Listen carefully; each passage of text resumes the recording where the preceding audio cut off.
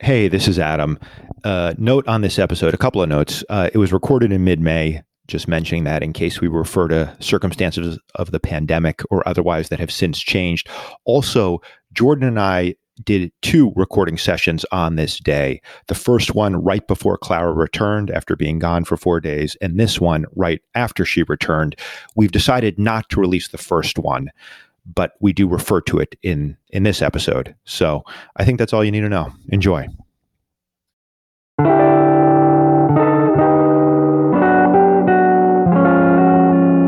I'm Adam Strauss. And I'm Jordan Eiper, MD. And this is Not therapy. Yeah, I mean, it's pretty much therapy. It's not therapy, man. We are back for the listeners.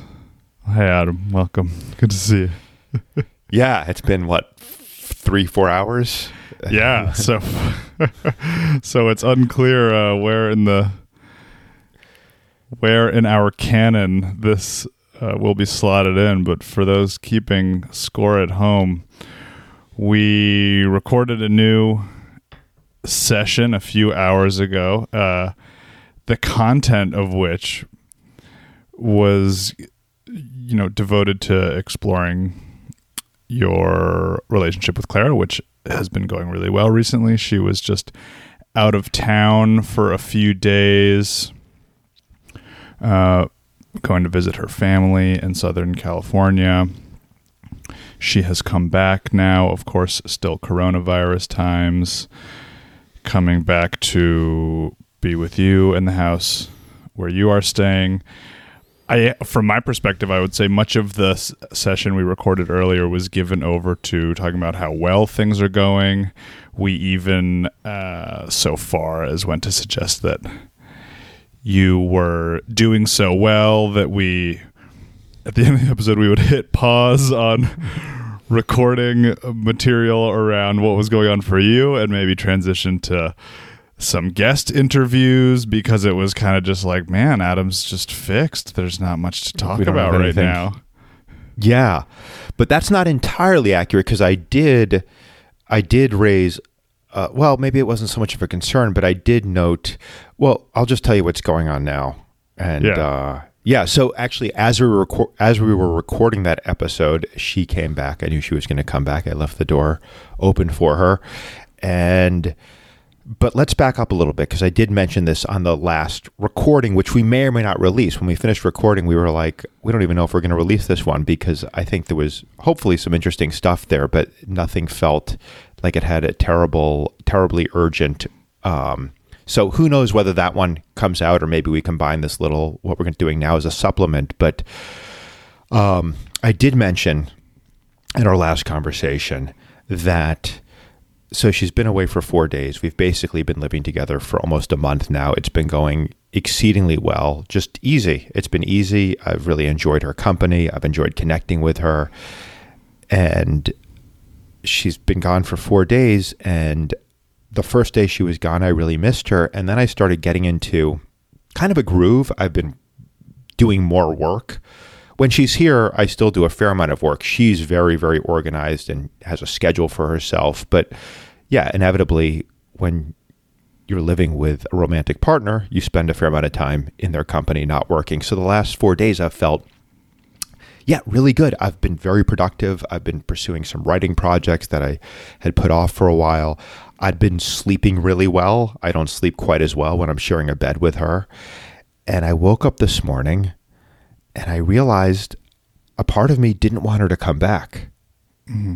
It's weird even saying this. I mean, part of it is obviously she could hear this at some point. She's not going to listen to these for the foreseeable future. But yeah, I guess I just have to put that concern aside. If we're going to do good, not therapy, I have to be not hold back. So yeah, there was complete client therapist confidentiality, right? Where all of our listeners, you're binded by that as well. Legally speaking, if you're listening to this, this is strictly between me, you, and anyone with internet.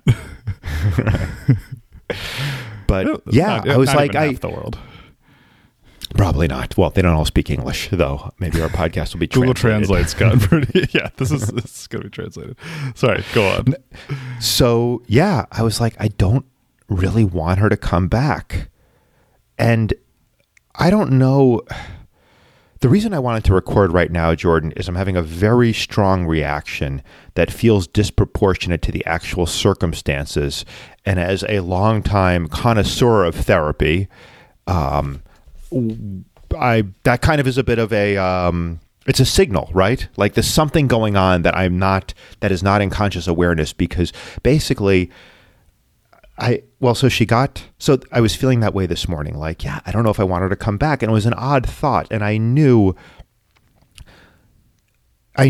intellectually that if she didn't come back, I would miss her. Mm-hmm. Maybe not today, maybe not tomorrow, but in the near future.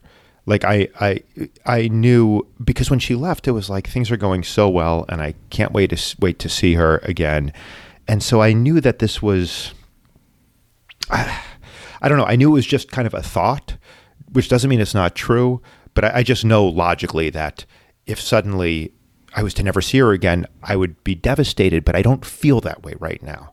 And when I woke up this morning, it was like, I don't really want her to come back. In my mind, it wasn't like I don't ever want her to come back. It was more like, oh, I'd like today to be like yesterday, where I have all the time and all the space to myself to focus on my work and to focus on whatever else I wanted, just relaxing. So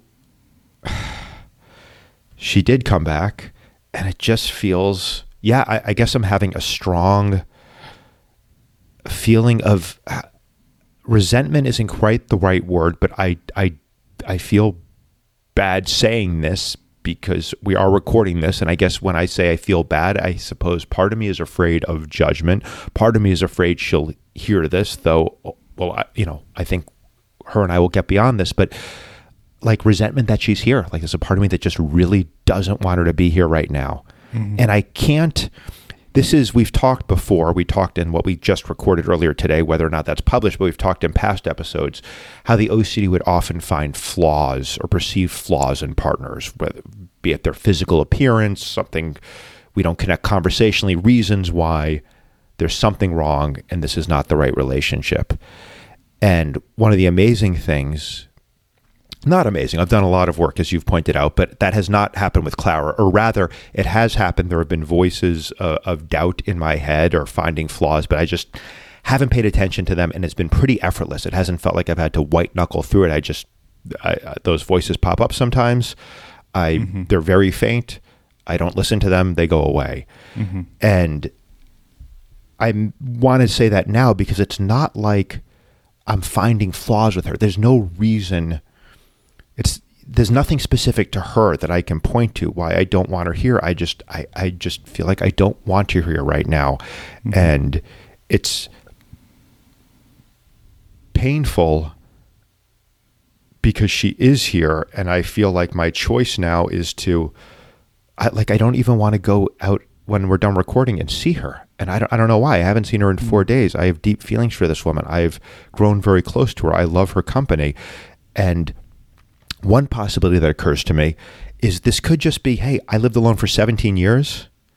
Then I've had a month effectively living with this woman. It's been great, but I got a little taste of being alone. And I'm like, you know what? I really like that.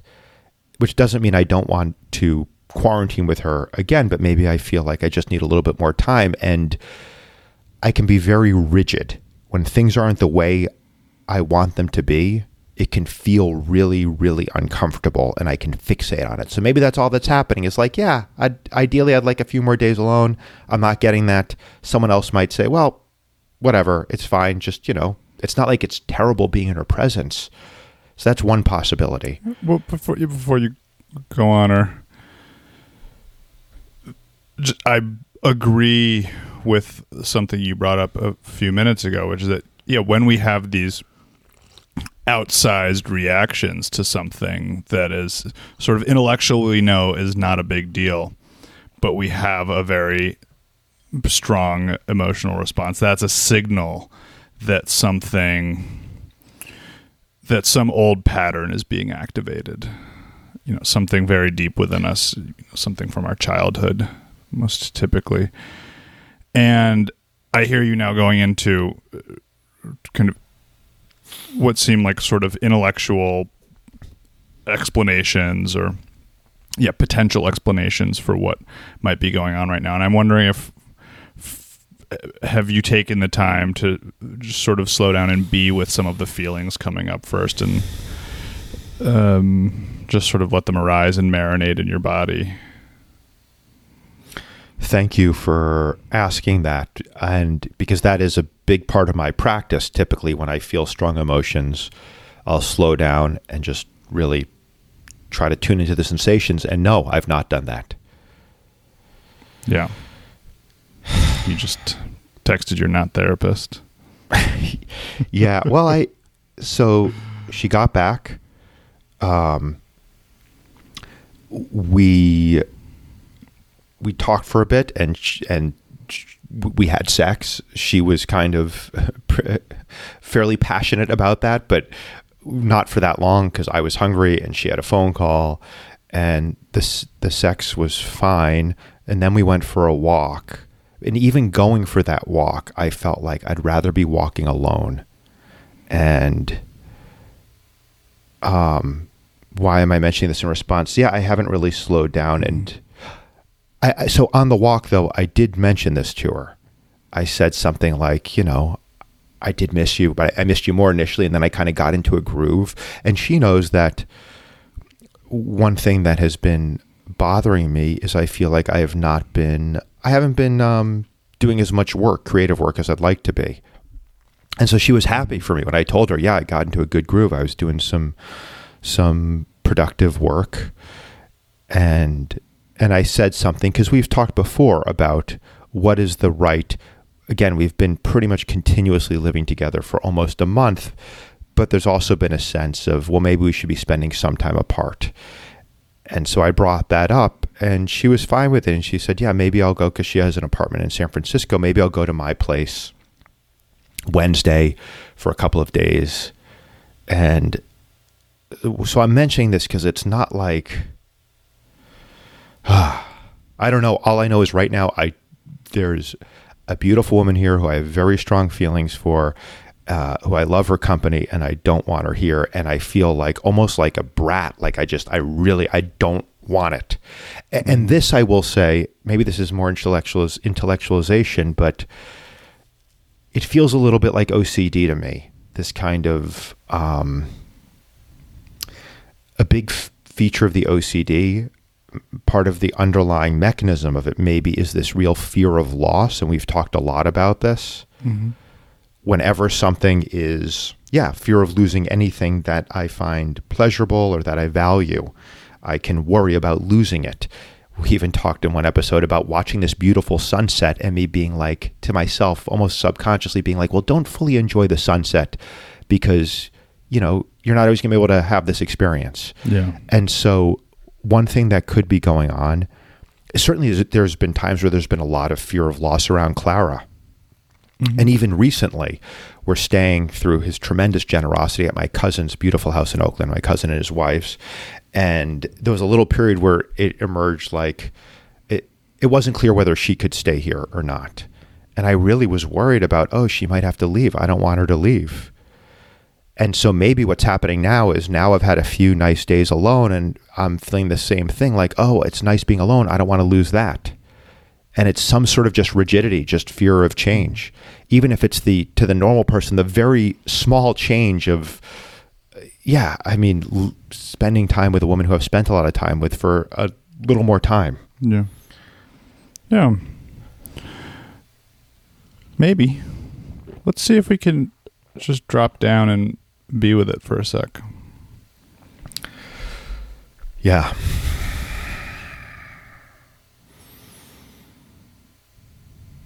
Just kind of feel the sensations in your body.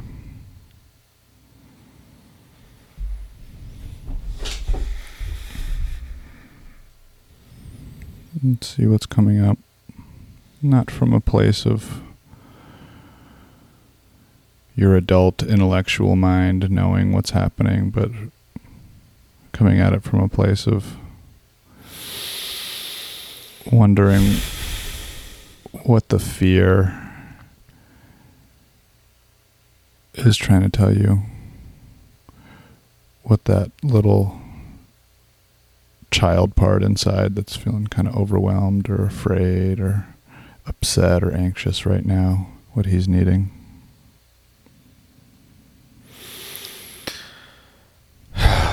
Yeah. I mean, there's sadness.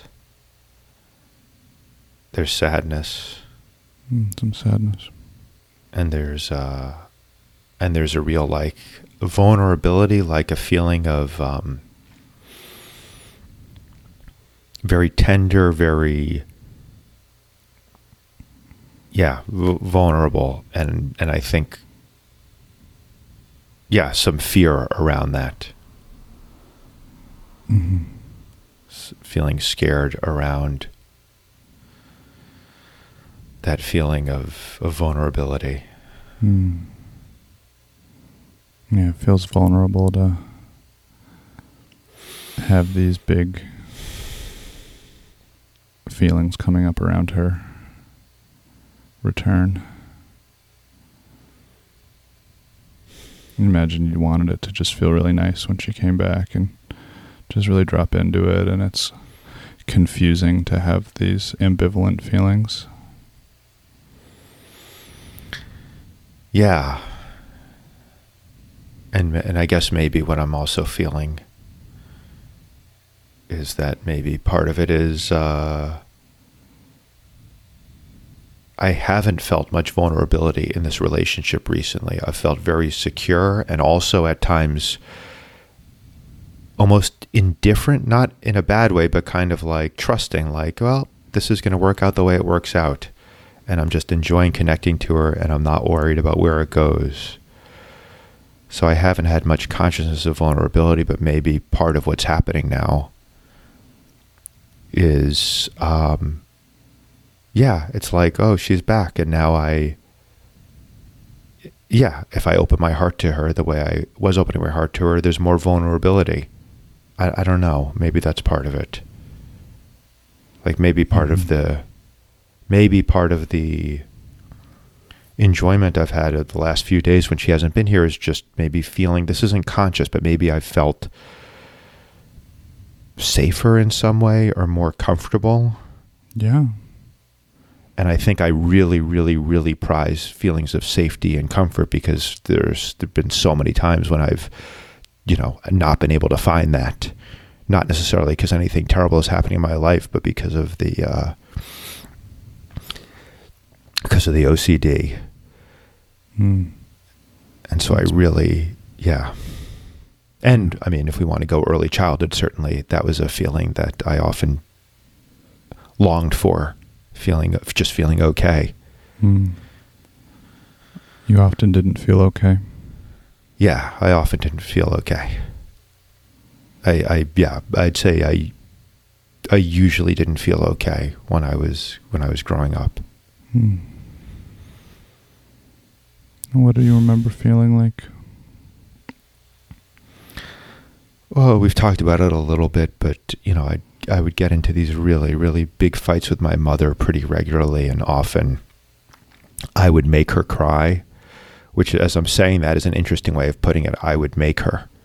Mm. But the outcome of these fights would often be her crying because, I wouldn't give up. I wouldn't let go. It would be a fight over nothing, picking up my toys, but I would refuse to pick up my toys, and these fights would escalate, and the outcome often was her crying, and I would feel, I think it's hard for me to tap in viscerally to what I felt, but I imagine I felt a lot of shame, and that I was, bad in some way, a bad kid, because she was a good mom and I made her cry. I wonder why the fights started. Like, why did you refuse to pick up your toys? What happened for you when she asked you to? I would just get really, I would say I would do it, but I wouldn't do it. I would put it off and put it off. And then when she started insisting, I would just get furious. I would get this rage would come out of nowhere, or maybe there was a deeper root for that rage, or it's occurred to me as I've grown older that clearly there was a dynamic at play. You know, I think maybe we kind of triggered each other in a certain way that made things escalate. But I also, before I go more into that narrative, even independent of that, as a kid, there was just often a feeling of, just feeling shitty, feeling sad, feeling lonely, feeling that something was wrong. Just something that was a dominant feeling that I had, I would say, for most of my life, and it's decreased steadily beginning. It's been a long journey. We've talked in the past. I mean, I was in a mental hospital when I was 18, and certainly the last 10 years have been the best 10 years of my life, and the last 6 months have been the best 6 months of my life. But for a long time, especially growing up, a feeling that something is wrong. Just something is wrong. I don't feel the way I want to feel. Mm. Yeah. It sounds like maybe a little bit of that feeling got triggered today after Clara came back. Yeah, it feels like, like there's this real sensitivity in my heart. When I say in my heart, I don't mean metaphorically. I mean in that the center of my chest, which tends to be where I experience all emotions. Yeah. Back to that feeling that something's wrong. Something's wrong with you, maybe. It doesn't feel so much like right now it's something wrong with me. It feels like I just don't want this. I feel like I was happy and comfortable with her gone, and I don't want her here, which feels crazy to me because I've enjoyed having her here so much. And I know logically that if she was like, "Hey, Adam, sorry, I'm out. This isn't working out," I would pine for her. I would long for her. I would obsess about it. But in this moment, it feels, I think it must, I don't know, but I feel like it probably is related to, even though I'm not conscious of feeling a lot of vulnerability around her, it feels like that's probably what's going on, is that I suddenly feel more vulnerable with her here. Yeah, I wonder if it felt sort of like an invasion when she came back. You had your nice space the last couple days. You were productive, sort of in the zone, and then she kind of pierced through that layer and came back into your world. Yeah, I just go back to this. It feels kind of like this very, not quite infantile, but this sort of child feeling of like, this isn't the way I want it to be, which sounds like OCD, but specifically, there is a feeling of, I feel, I guess, less safe. Mm-hmm. Right now. I was feeling, again, I've generally felt very safe with her, but maybe not. I mean, she's a very strong person. She's a very, very strong person, which is one of the things I really love about her. But as I've said to her, Clara does what Clara wants, which can sound like an indictment of someone, like, oh, you're selfish, but I actually admire it because she's very, very, like, I can be so wishy-washy, and so many people I know can be wishy-washy, making plans in New York. What do you want to do? I don't know. What do you want to do? And she is always is clear on what she wants to do, and she's going to do it. And at times that's felt like when she left the first time we were quarantining, it's felt kind of harsh, but more and more I've appreciated it and actually looked to it as kind of a model of how I want to be more like that, because it's very clear when someone is like that, when someone is very clear about their desires and needs, then it. Yeah, but again, I'm just noticing, like, as you started talking the last minute, there was a whole shift in your posture and your tone. And I hear myself again talking to adult intellectual Adam. Right. And I have lost contact with the tender, sort of vulnerable younger part that's feeling a little overwhelmed right now. I think adult adult Adam wants to kind of make sense of it. Yeah. But you want to remind me and yourself and the I want to find a narrative that can explain why I'm feeling the way I'm feeling. Yeah. And so the adult part of me is now going to this narrative where, in some ways, she's not a very, because she's such a strong person, maybe that provokes some fear, but go on. I think you want to lead me back to child Adam. No, we're just what you were saying. What is you brought in this way, and she came back into your space, and she's strong-willed, and then you sort of dog-legged into a description of why that's such a great attribute and why you have so much appreciation for her organization and strong will. But I think there's something else there we're not hearing in the way that her strong-willedness might affect you on some level. Well, I suppose because if someone is really going to do what they want to do, kind of irregardless of you, then maybe it makes her feel less dependable in some way. But I don't feel like I'm looking for her to be. She is dependable in, like, I trust her, but I'm not. Consciously I don't perceive that as a problem. I've looked at our relationship as, we each do what we want and we communicate very, very clearly so that if she wants to do something that I don't want to do, I don't have to bite my lip and suck it up. We can talk about it. Yeah. And maybe we reach an accommodation, which certainly there are times where we want to do different things and there's compromise, but it's always very out in the open rather than kind of trying to just appease the other person without really talking about it or trying to guess what the other person wants. Yeah, again, and I hear all that, and I hear. I don't want to make it sound like I'm writing off the sort of adult intellectualized part.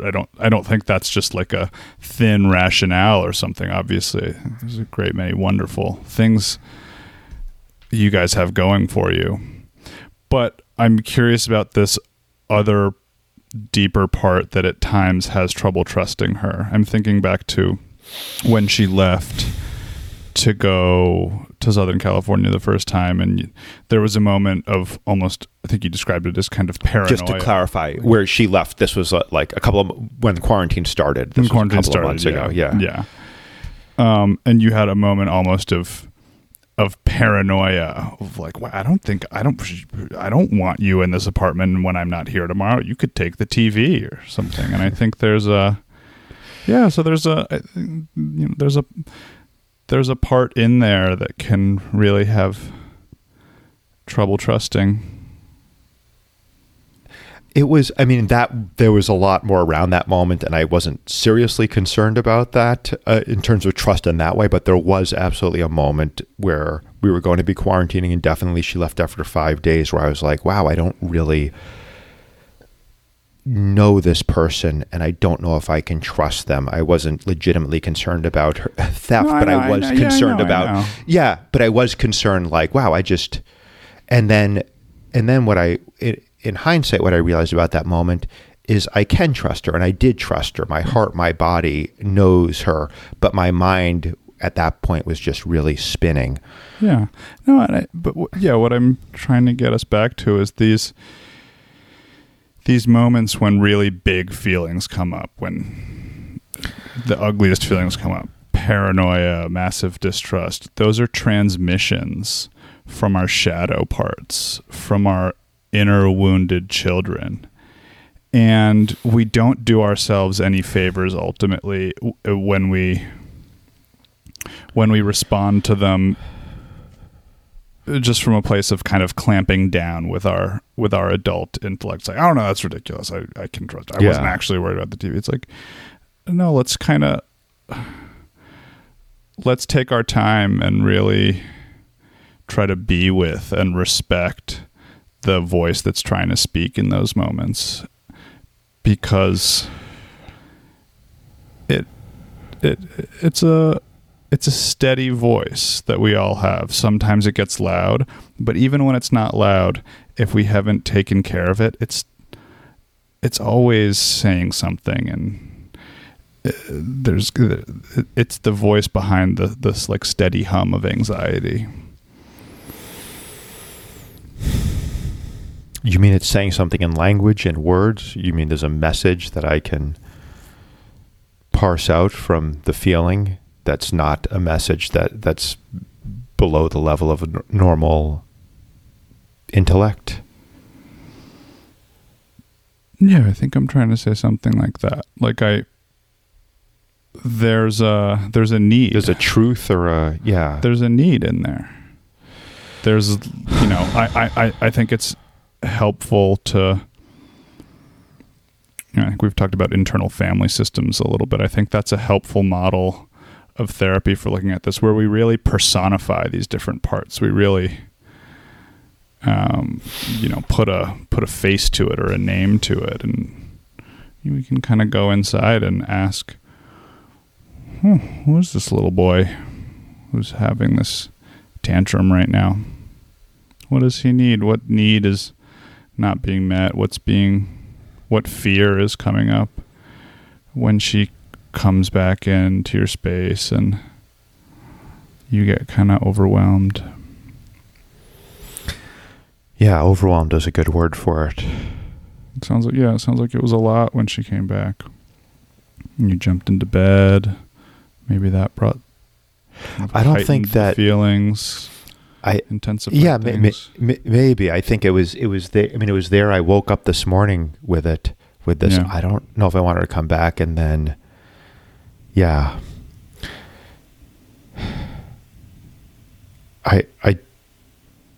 One thing that came into, maybe it's just a brain, a mind thing, and it's not at a deeper level, but I also wonder, as you were talking, yeah, I wonder if a big part of this is fear of hurting her. Mm. Because she's a very strong person, but she's a very sensitive person. And, yeah, I feel like she's pretty enamored of me, and I'm very enamored of her. Mm-hmm. And I think it gets so tricky with this stuff, because so much, I mean, you could be like, I'm afraid of hurting her, but that's really kind of a transference of, I'm afraid of being hurt myself. I don't know. Mm-hmm. But I've certainly had the experience of with past relationships with past women, where I feel like, I'm not as into them as they are into me, which again is not how I feel with Clara now. But I mean, at the most, if I want to go really like pre-verbal, it's like I want to just be alone in a dark room, curled up. Mm-hmm. Maybe not alone. Maybe someone stroking my forehead, but I just want to feel like safe and comforted, and even just. Yeah. It sounds like you want someone to be there and comfort you, but you want them to respect your boundaries. You want to still feel safe. Yeah, and she really does. I mean, we talked about this earlier today. Again, maybe this won't be published, but we make schedules. She makes schedules every day, and we have specific times we're together, and a lot of time we're not together, even though we're in the same house. It's a big house. And also, if I come out now and say, hey, I just kind of need a couple of hours alone, she would say, fine. Oh, and that's so it's great. not, that's all great, but that's not again, that doesn't have much bearing on what this is bringing up in you, and what's coming up in you doesn't necessarily have anything to do with her. Because I totally hear you when you say you're worried about hurting her. I could imagine if I was in your place right now, I'd be feeling like a feeling that's familiar to me, which is like, oh, God damn it, like you're doing it again, and a great woman came into your life, and you're doing this old pattern, and you're going to hurt them. But let's set aside any concern about what this means for you and Clara, what this means about Clara herself, because, obviously this might not have anything to do with her and her relative merits or demerits as a potential mate for you. And let's just kind of focus on these feelings that are coming up. I think that's a really powerful and important image that you brought up, of that feeling of wanting to be sort of curled up into a ball but still receiving some contact and some comfort. Yeah. It feels... Yeah. It feels messy having someone here, or... Yeah, less safe, less comfortable in some way, even if I can't logically explain that. Yeah. And you don't need to logically explain it. Yeah. Just be with the feelings.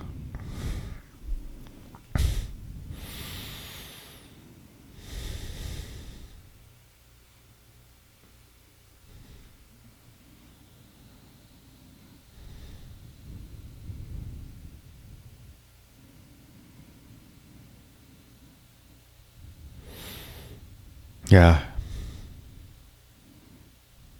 Feels messy. Doesn't feel safe. I don't feel at this moment. I feel...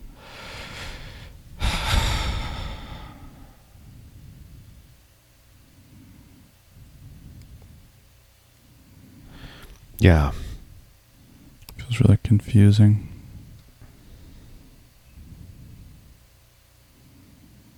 But what feels clear is there's this clear feeling of like, I don't want her here right now. It does feel like, yeah, some deep vulnerability, some fear. Yeah, almost like, what emotion is behind that? I don't want her here. Is it like a tantrum, like, I don't want her here? Or is there a different emotion behind it? Maybe a little tantrumy.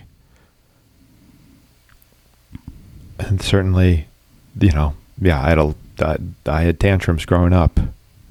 Those were tantrums I had with my mom, those huge fights. Sorry, not trying to steal your your psychiatric thunder. Yeah, I'm the mom guy.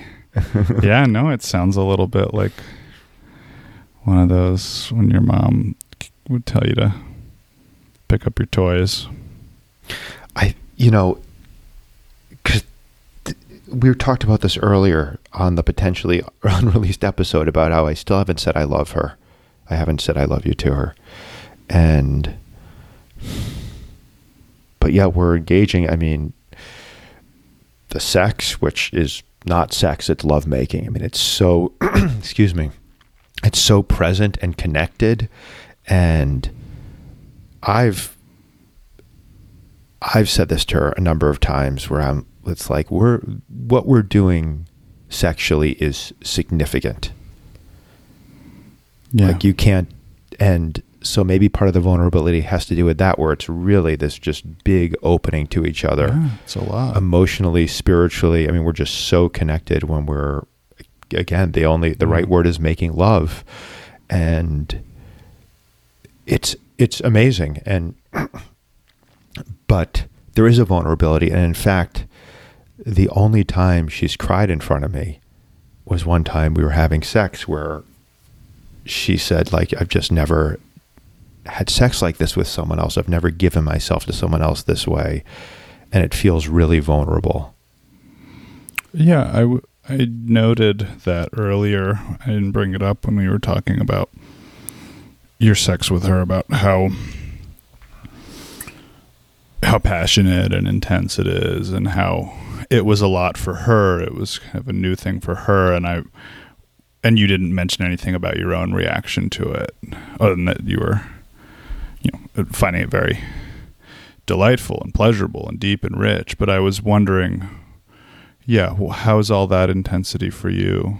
I know for myself, there absolutely is a way in which at baseline in relationships, that's where my avoidant tendencies come from, is the fact that I am prone to feeling overwhelmed in relationships. And absolutely, lovemaking can set me up for going down one of those spirals, for feeling engulfed, overwhelmed. After the sort of moment of ecstasy has passed, I have had many experiences of then kind of on the other side of that, feeling sort of lonely and overwhelmed, like I'm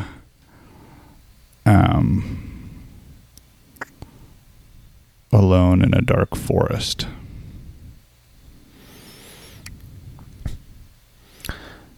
Far from home. I generally haven't. I've felt very present with it, but felt there's an awareness that this is deep what we're doing, but I haven't felt ambivalence about it. I haven't felt fear about it. Yeah. But I maybe... I think it's a very natural thing to feel fear around, to put a sort of archetypal spin on it. When you're alone in your productive cocoon, in control of everything, using your mind a lot, you're very much in the masculine. Masculine... Mm-hmm. The archetypal energy of order, control, linear thought, stuff like that. And she comes back.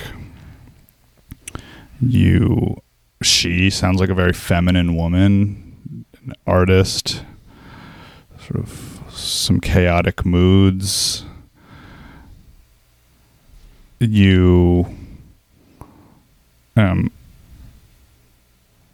She's an artist, some chaotic moods, just very in touch with the sort of the flow of life, the mystery of life, that which is in some ways not in opposition, but in contraposition to this world of the masculine, And she comes back, you dive into this passionate lovemaking session. I can well imagine how you could feel a bit threatened, like all of a sudden you're just sort of swirling in the chaos a little bit. Maybe two things that come to mind. One is, I think she is more masculine in a lot of ways, and I am more feminine. She is an artist, and she does, I was going to say struggle, but she really has it well in check. But she does have bipolar, whatever it is, where she oscillates between depression and not really mania, but occasional hypomania, more just normal mood. But it's well controlled by a number of tools she's developed. But she's very organized, very structured, very regimented, very disciplined, much more so than I am. I don't know how much bearing that has on what you're saying, but I think in a lot of ways, I actually often have tended to be attracted to women who exhibit more archetypally masculine traits. Beth and Maddie, who we talked about in previous episodes, both, I would say, definitely some of that. The other thing I would say, though, is this predated her walking into the house, this sort of aversion. And yes, maybe it was intensified by the sex, but I was feeling this sort of like, I don't want her here when I woke up this morning. Yeah. Yeah. Certainly, though, independent of masculine versus feminine, the fact of having another person in my living space is inherently more chaotic in this, the sense of the word, meaning unpredictable. I have less control over what happens moment to moment here with another person in this space.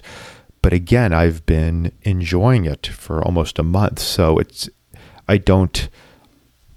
get we're trying to get away from logic, but it's not like, oh man, thank God she's gone, and oh no, now she's back. It was, oh, she's gone, I really miss her. But yeah, I still don't understand quite what is being triggered here. Well, something that comes to me in that image you brought up of lying there curled up in a ball with someone stroking your head is that in that position you're wanting to be both safe and protected and alone, but also with someone there. Loved, taken care of, but without any demands or without any. But I don't want to go down the road of putting a sort of like judgmental spin on it. So I don't mean in a judgmental way. I mean loved in a way like I don't have to. I'm the object of care. I'm being taken care of. Yeah, yeah. And there's an ambivalence there, and that's really normal to feel. Oh, I want this person. I miss this person. I want care. I want love. I want connection. But also, it's really scary. And I want. But in that image, it's not her stroking my hair. It's someone stroking my hair who wants nothing from me, who I don't have any, who I can't hurt, who I can't, Yeah. It's. Yeah, I wonder who that might be. It definitely could be sort of a maternal sort of energy. That was a joke. It's definitely a maternal energy. Yeah, a caretaker. Yeah. What every child wants. A caretaker who takes care of them exclusively, who places no demands on them. And I think as we start to sort of unwind things more and more, we're going to get down into the earlier relationship that you had with your mom and start to understand more of, again, it's not like we're playing the blame game, but just start to understand a bit more of what might have been going on in the combination, the dynamic that was formed between the two of you and the world around you that led to you maybe feeling that need wasn't quite met at all times, that need for care from someone who was totally available to you and that you couldn't break. Yeah. Because I think you felt like you could break her. Yeah, I did. And that's hard for a kid. Yeah, and I don't know if this has anything to do with what's going on now, but I certainly feel, like I said, Clara is very sensitive. I think there's a high degree of likelihood this has something to do with what's going on right now. Something to do with what was going on back then. I think, you don't have infinite templates for this slot in your mind occupied by really important woman. You start off with just one of those slots. And then as you grow and have more experiences and do your work and stuff, you can like expand that repertoire. That's the goal of therapy. But this is the most significant connection you've had. This is probably one of the most significant connections you've ever had in your life, and it's the most significant one you've had in a really long time. So yeah, I think that we are it's just invariable that some of those we're skiing in some of those really old tracks right now. That's how it works. Yeah, it's certainly plausible. I mean, I could look at it through another lens, which is, this is just about control and rigidity, but that control and rigidity.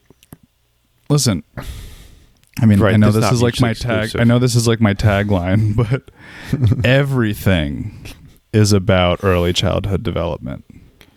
Everything in the world that you experience is about early childhood development, because when you're in your early childhood, the whole world is your primary caregiver relationships.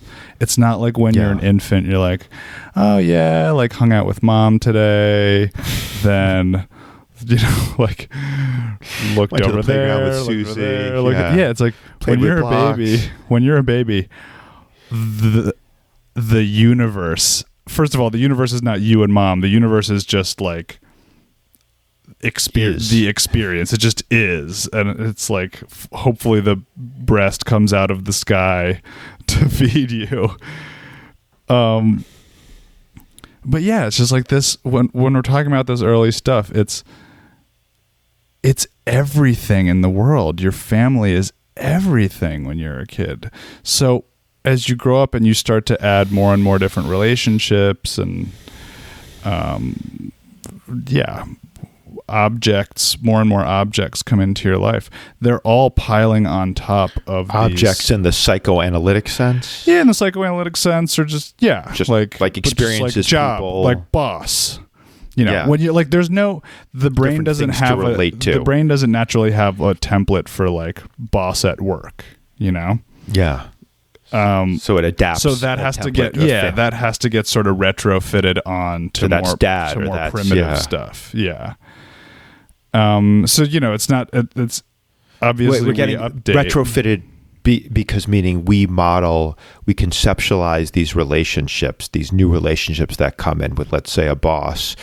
We kind of look to map those on existing schemas in our mind. Yeah, and those will perfect. Interesting. Use of, that's what a schema is. I mean, a schema is. I don't know if you're using it sort of technically or.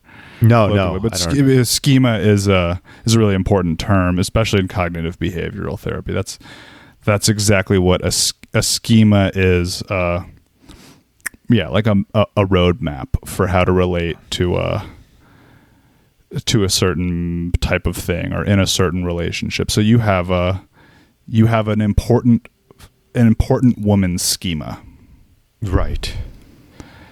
That. Yeah, it goes very deep. It goes very, very deep, and so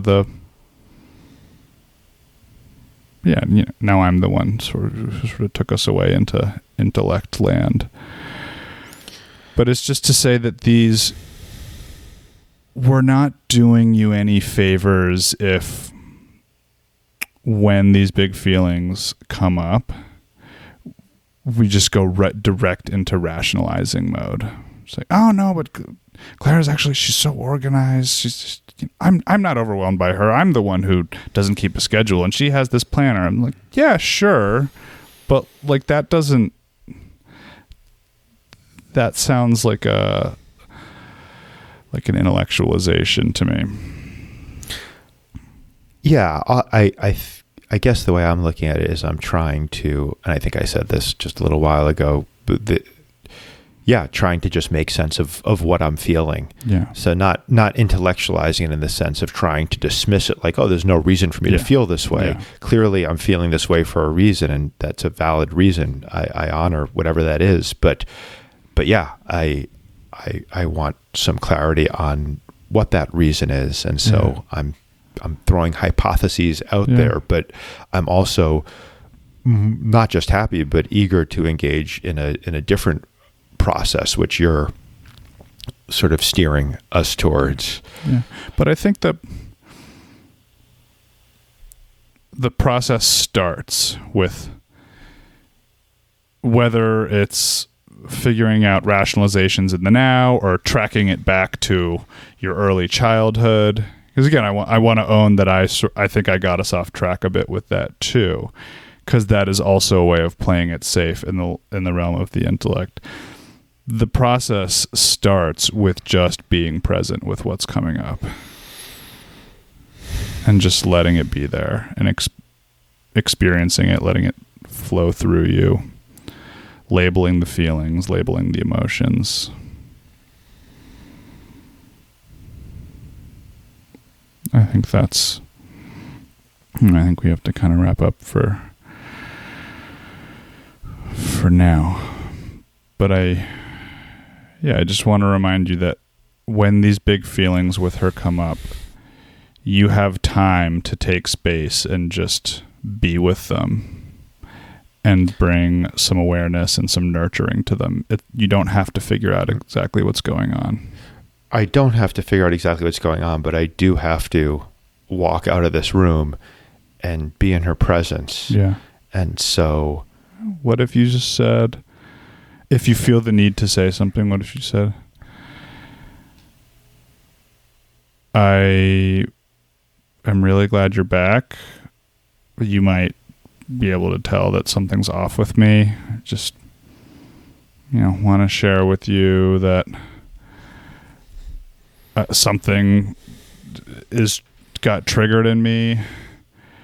It has nothing, you didn't do anything wrong.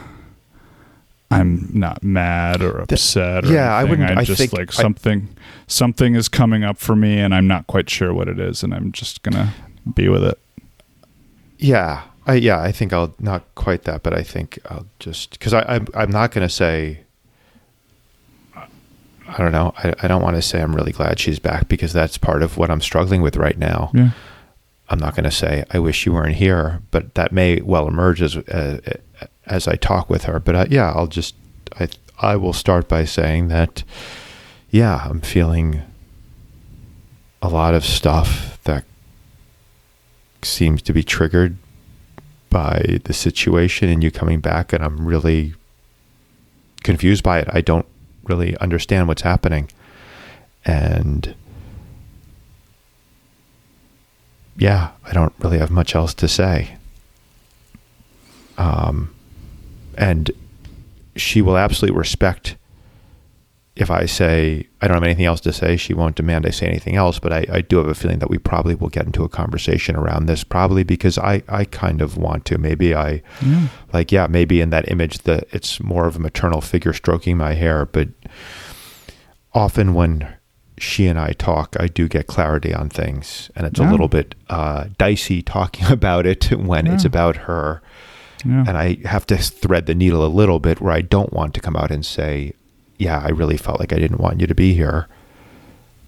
I don't quite know how I'll navigate it, but I will say something to her and see how things unfold. Yeah. Remember, just stay with the feelings, with your experience.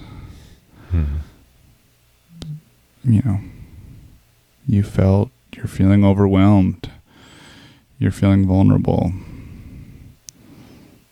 You're not quite sure what's going on.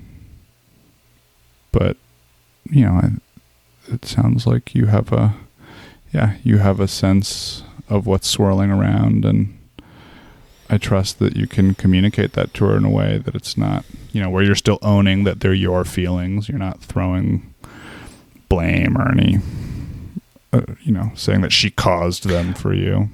I'm not worried about the blame. I'm just worried that even if I say it has nothing, this is my own thing, but I feel like it could be dicey if what comes across is that I'm having trouble with her being here. I feel like that could be painful and hurtful to her and could cause some strains in the relationship. But maybe that is what needs to come out. I'm not sure. Yeah. We'll see what happens. Yeah. Well, thanks for the cramming in the extra session today. The bill's in the mail. Yeah. All right. Well, yeah. No, I really do appreciate it. No, good work. Good work. Yeah. It's this was it's powerful feelings coming up. Yeah. I've been there. All right. Yeah. Listen, I really appreciate you and love you. I love you too, man. Good luck. Thanks. I'll talk to you soon. Talk soon.